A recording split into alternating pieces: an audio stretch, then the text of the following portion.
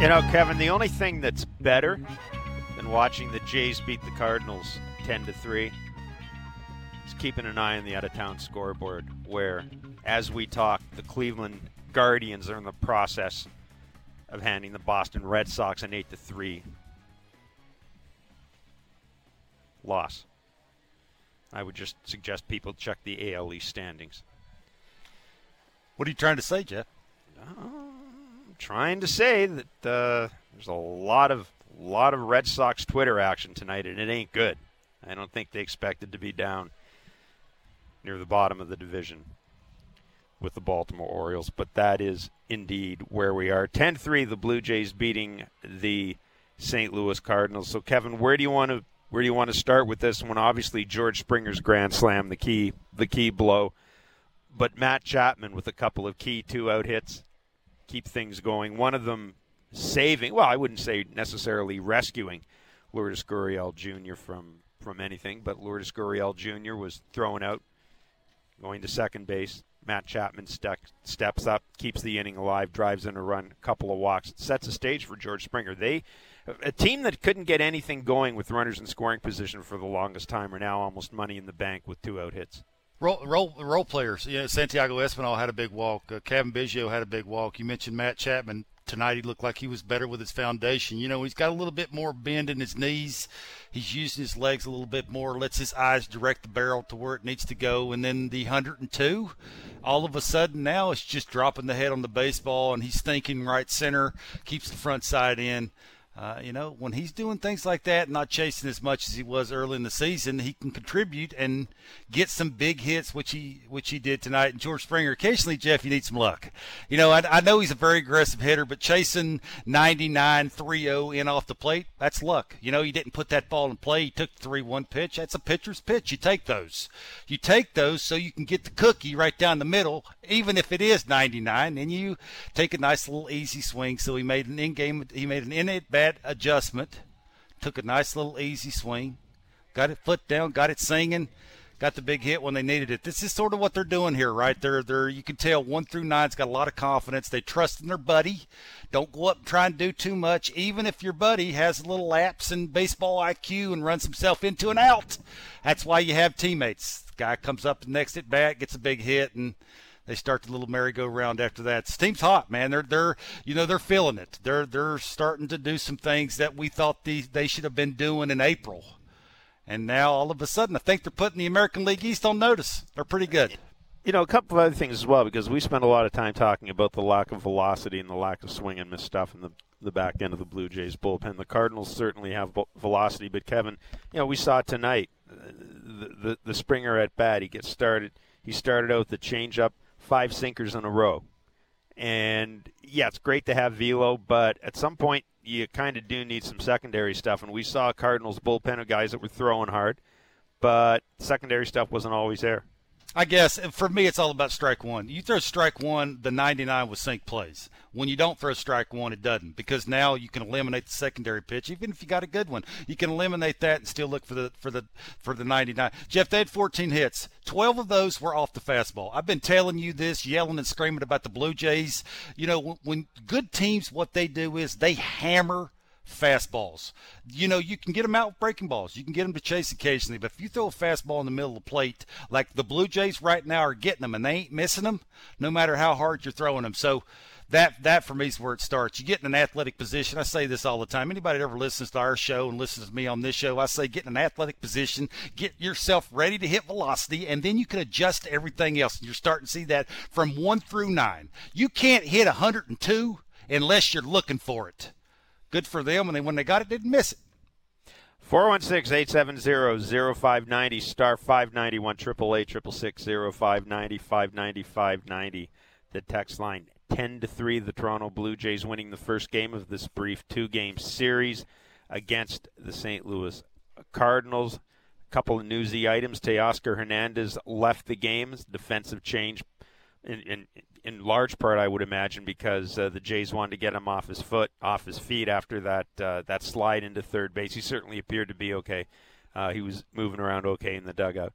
But Bradley Zimmer came in, George Springer moving to right field, was sent back to the wall for the final out of the game with the bases loaded. Jeremy Beasley pitching. And the other news, the item Yusei Kikuchi. Yusei Kikuchi will, we believe, make the start on Thursday. The fact that Max Castillo pitched today would certainly indicate he's going to make the start on Thursday. And Kevin, I think a lot of this is more than anything else, the Jays believe that in the 2 weeks that he's been off, they've been able to work with him a little bit. But more than anything else, I think this is all about Alek Manoah, and this is maybe about giving Alek Manoah a little bit of a blow right now after that All-Star week, after he labored a bit in that last start. I mean, you got to get to the point where you're going to start looking at this guy's innings. And if this team's going into the postseason as deep as people want it to be, it's going to become even more important to figure out a way to maybe not manage Alek Manoah's innings, because I don't like using that word manage necessarily, because that suggests limiting the innings, but monitoring those innings, monitoring his workload, looking for things like arm angle, looking for things like a decrease in velocity. Every once in a while, yeah, you got to, you got to watch your player. You got to sometimes trust your eyes. I know this is analytically driven most of the time, but occasionally you got to watch what you're seeing. And I just think, they're seeing him labor a little bit. They're seeing him try and force velocity occasionally. And if you got a chance, your offense can carry you now. Like, you're seeing things offensively. Defensively, they've been doing their thing, running the bases. They've been very aggressive. It's sort of all falling in place. And if you got a good opportunity to give a guy a blow, take a little step back. But this, for me, is a little bit more about Yusei Kikuchi. We hear a lot of talk here. Like, this is changing arm angles and trying to figure out ways to throw him flat ground. And look, when you gave a guy 3 for $36 million, it ain't about talk anymore. It's about go out there and show you that you can throw a fastball for a strike. Not just a strike, Jeff, a quality strike. Like, throw it outer third, throw it inner third. With 2 strikes, elevate it. Make it look like a competitive pitch. Don't always throw non-competitive pitches, and that, for me, is what you got to look for, and hopefully he can do that. They need to get a little something out of him. I don't know what that something is, but it has to be a little direction, headed where John Snyder's not like to Pete Walker quietly whispering, saying, "Hey, get that guy loose over there," because you never know. Hopefully it doesn't happen that way, and hopefully he can give him a decent start. Well, we're led to believe that he's fiddled around a little bit with the slider grip, that he's focused a little more on finding a more natural. I'm just telling you what's been reported. More natural arm slot, yada, yada. So we shall see. Yeah. We shall see with Yusei Kikuchi. I don't have any. He's been saying that for most of his starts. Like, they're changing it where he doesn't want to throw the cutter, and all of a sudden he's throwing a bunch of cutters, and then he's changing grip on the slider. And for me, if you throw 96, throw it. Throw it, locate it, expand with it, and then occasionally flip in your slider and your split change. But for me, you got to do it a little vinegar. Hopefully we see that. 416-870-0590, 888-666-0590, star 590, 590, 590 is the text line. Sam in Hamilton. Hey, guys. First of all, great game. Obviously good to see Buck back in the TV booth. You're here. That was really, really cool. Obviously, the kind of trade deadline's coming up. Obviously, Juan You don't Soto, say. Is there a trade deadline soon? Yeah, I know. I'm surprised there hasn't been any trades, actually. Like, even minor trades. Like, it's been really quiet. But anyways, Juan Soto obviously is the number one guy who I think I want, a lot of Blue Jays want. But there is another Soto who I want. And obviously the reports that Detroit might go all fire sale. Do you think there's any possibility the Jays could call Detroit and get both Michael Fulmer and Gregory Soto? Because I think Gregory Soto could fix a lot of this franchise's problems in the bullpen. Yeah, I mean, I would have to think that the Jays will have made contact with the Tigers. I will be intrigued in seeing, with the Tigers coming in for 4 games this weekend. I would imagine that every opportunity the Tigers have to show the Blue Jays a relief pitcher, we may be seeing that. There does seem to be a bit of a natural fit there. That is a name we hear. I mean, there are a ton of names out there. Look, I mean, Kevin, I think we're on the same page here. Ross Atkins has to address the bullpen. We've already talked about Alek Manoah and trying to figure out how to manage that situation or monitor that situation. 2 pitchers. One of them has to be a big arm. Either it's got to be a big arm, and I prefer big arm for the bullpen, and then if you need something for the rotation, that's fine. But you got to give me at least that big arm out of the bullpen. And if you can expand the package a little bit to just get almost an auxiliary left-handed bat, and there's somebody that ensures that Bradley Zimmer isn't on the team, then I'm okay with that as well. Me too. Gregory Soto is 27 years old, free agent 2026. First thing you got to ask yourself, what are you willing to give up to get him?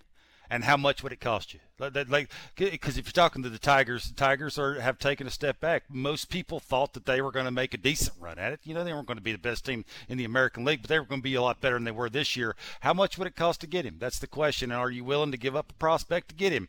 If you are, yeah, that arm would play, right? It's left-handed. It's got some movement. He throws hard. That's exactly what the Blue Jays are wanting to get, but that's not the only thing they need to get. Like they would need two of that. And this is going to be the interesting thing. Has the offense, Jeff, in your mind, done enough the last week to push Ross Atkins into maybe doing a little bit more? Maybe he was only going to do a little bit. Now he might be doing a lot, well, Kevin, just because of the way the offense is acting. And I'll tell you what, nothing's happening in a vacuum here. I mean, I'm looking at what's happening to the Boston Red Sox. I'm looking at what's happening to Tampa Bay. They have another injury, Francisco Mejia, today. And I'm looking at what's happening to the New York Yankees. Michael King, that's a big miss for them.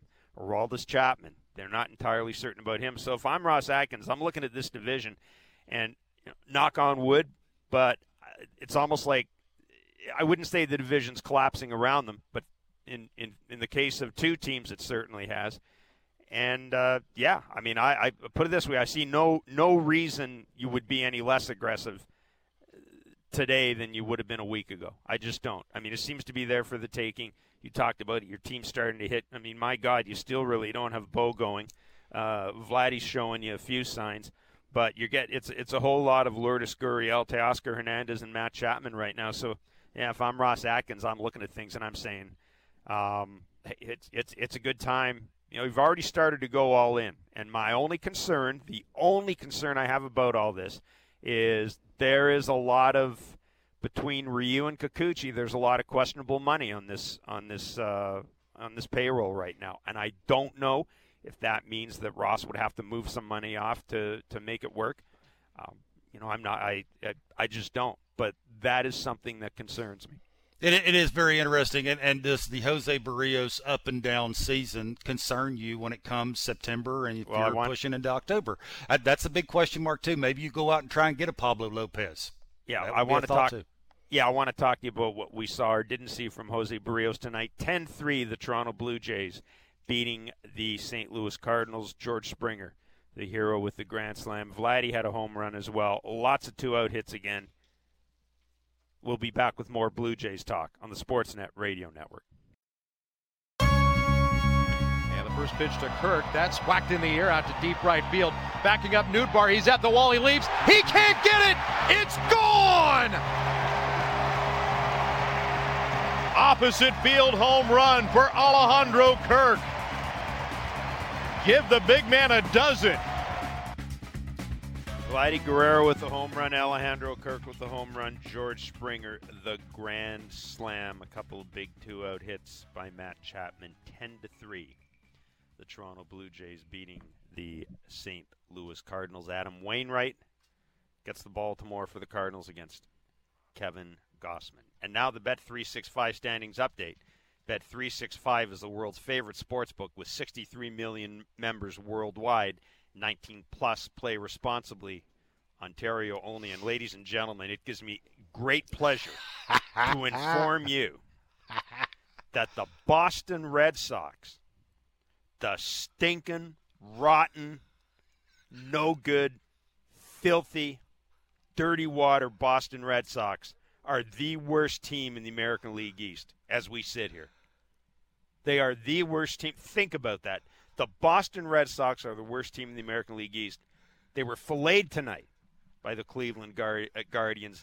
As a result, the Yankees still leading the American League East. They're 66-32. Toronto's 54-43. Tampa Bay, they're threadbare. They lost tonight to the Baltimore Orioles. They're 52-45. And shout out to the Orioles, man. 16.5 games back. Half a game up in the Red Sox. 3 out of the wild card.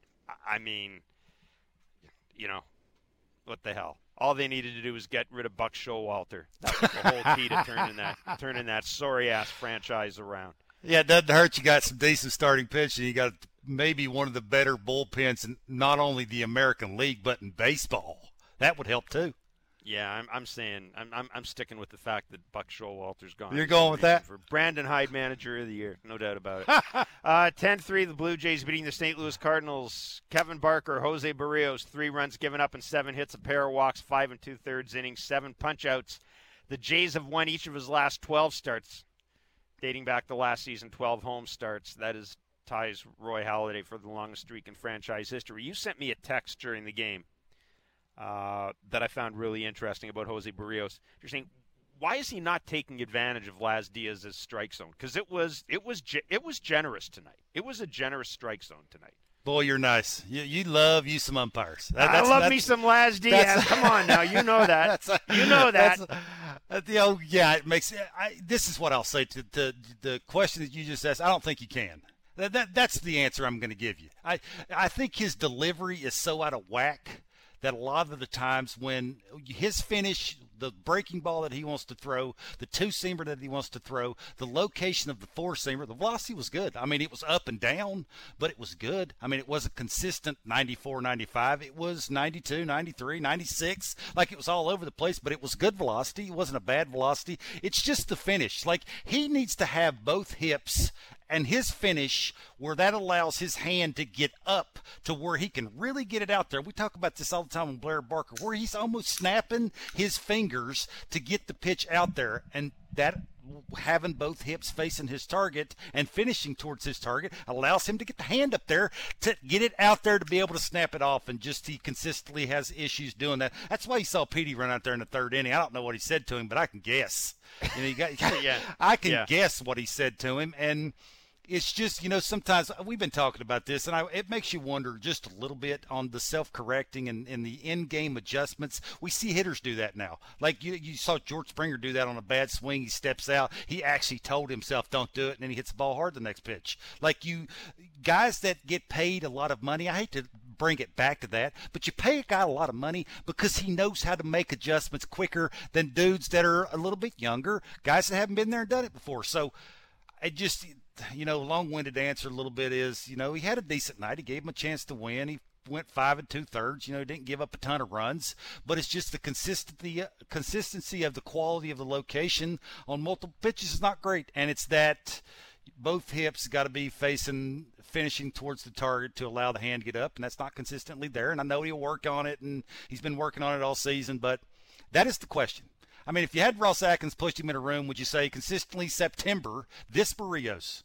Are you comfortable with this, or has this changed your mind and maybe forced your hand to go out and get you another, I don't want to say a Pablo Lopez because that might be a lot, and maybe the Marlins not going to give that up, but somebody that you can count on to give you consistency. That's the whole thing here, and maybe take a little pressure off of Jose. I don't know, but it would be a thought. Yeah, and listen, I've said this all along. The Jays are going to need to find another starting pitcher for next season at some point. If you can make a deal right now and get a guy in here that helps you now and helps you next year, so much the better. Because I ain't waiting around for Nate Pearson's ass anymore. I'm just not. Who? And yeah, exactly. And I would prefer having another proven arm in here. Kevin, in that Boston series, 24 of the Jays' 40 runs were scored with 2 out. I lost track tonight of how many runs came with 2 out. A ton of them did. Is that – and it seems to be a team-wide thing. So is that an approach thing? Or how would you describe that? Because it seems as if – I'm looking at my scorecard. Everybody, a lot of guys had 2 out hits tonight. Can you explain that to me? Sure. Well, again, it gets back to a lot of that is the teams they're facing. They're struggling, and some of the pitchers aren't making quality stuff with 2 strikes. But you got to tip your hat a little bit to the Blue Jays lineup. They're tougher outs. So we've been talking about this, since they were struggling that little time, and then they started getting hot, and then they cooled off. And, they've been a little up and down here lately. But the last whatever many games, just whenever they have to battle, they are battling. And when they get a pitch they're supposed to hammer, they're hammering it. That's what good teams do. That's what good lineups do. Sort of the bottom of the lineup is feeding off the top of the lineup. The top of the lineup's feeding off the bottom of the lineup. And when you can pass the baton that way, that sort of approach is contagious. If you can't hit a breaking ball, you're probably not going to be able to hit a breaking ball, but you can battle against the breaking ball. You can fight the breaking ball off to get a fastball, and that's what you're seeing a little bit. You're seeing when your buddy's doing that, you sort of feel like you have to go up and do that, and I think that's how they're feeding off of each other, and they're having quality at bats, and when they get a good pitch to hit, they ain't missing them. No, they certainly aren't. 10-3 is the final. Tomorrow, the second game of this two-game series, 7:07 is the first pitch. Shout out to the crowd tonight, by the way. Real nice moment with Buck Martinez, and a real nice moment as well for Albert Pujols when he came up to the plate. Very nice standing ovation from a crowd of 39,756, and you could tell that it meant something to Albert Pujols. You really could, and so just all around a terrific night at the ballpark. If you are a Blue Jays fan. And pitching tomorrow, Adam Wainwright, Kevin, it's going to be a different kettle of fish than what we saw tonight. It is. Don't change a thing. Your approach is obviously get ready to hit the heater and stay up the middle the other way. I've said this, and I'll continue to say it. What that does is you don't always want the ball to go over there, but the direction, keeping your front side in with a guy especially who's smart in his 40s, who's going to add and subtract, and when in doubt, he's going to take a little off. He ain't going to add a little. He's going to take a little off. So you're going to have to let the ball travel. You're going to have to battle. Don't change a thing. And if they do that, they'll have a good chance of winning that game tomorrow too. 10-3 the final, the Blue Jays over the St. Louis Cardinals. Any concluding thoughts, Mr. Barker, before we bid adieu for tonight and pick it up again tomorrow from 10 to noon Eastern on Blair and Barker? I just wonder if you could add, if you're Ross and you're watching this team play right now, if you add a couple of pieces, actually, where do you think this team can go?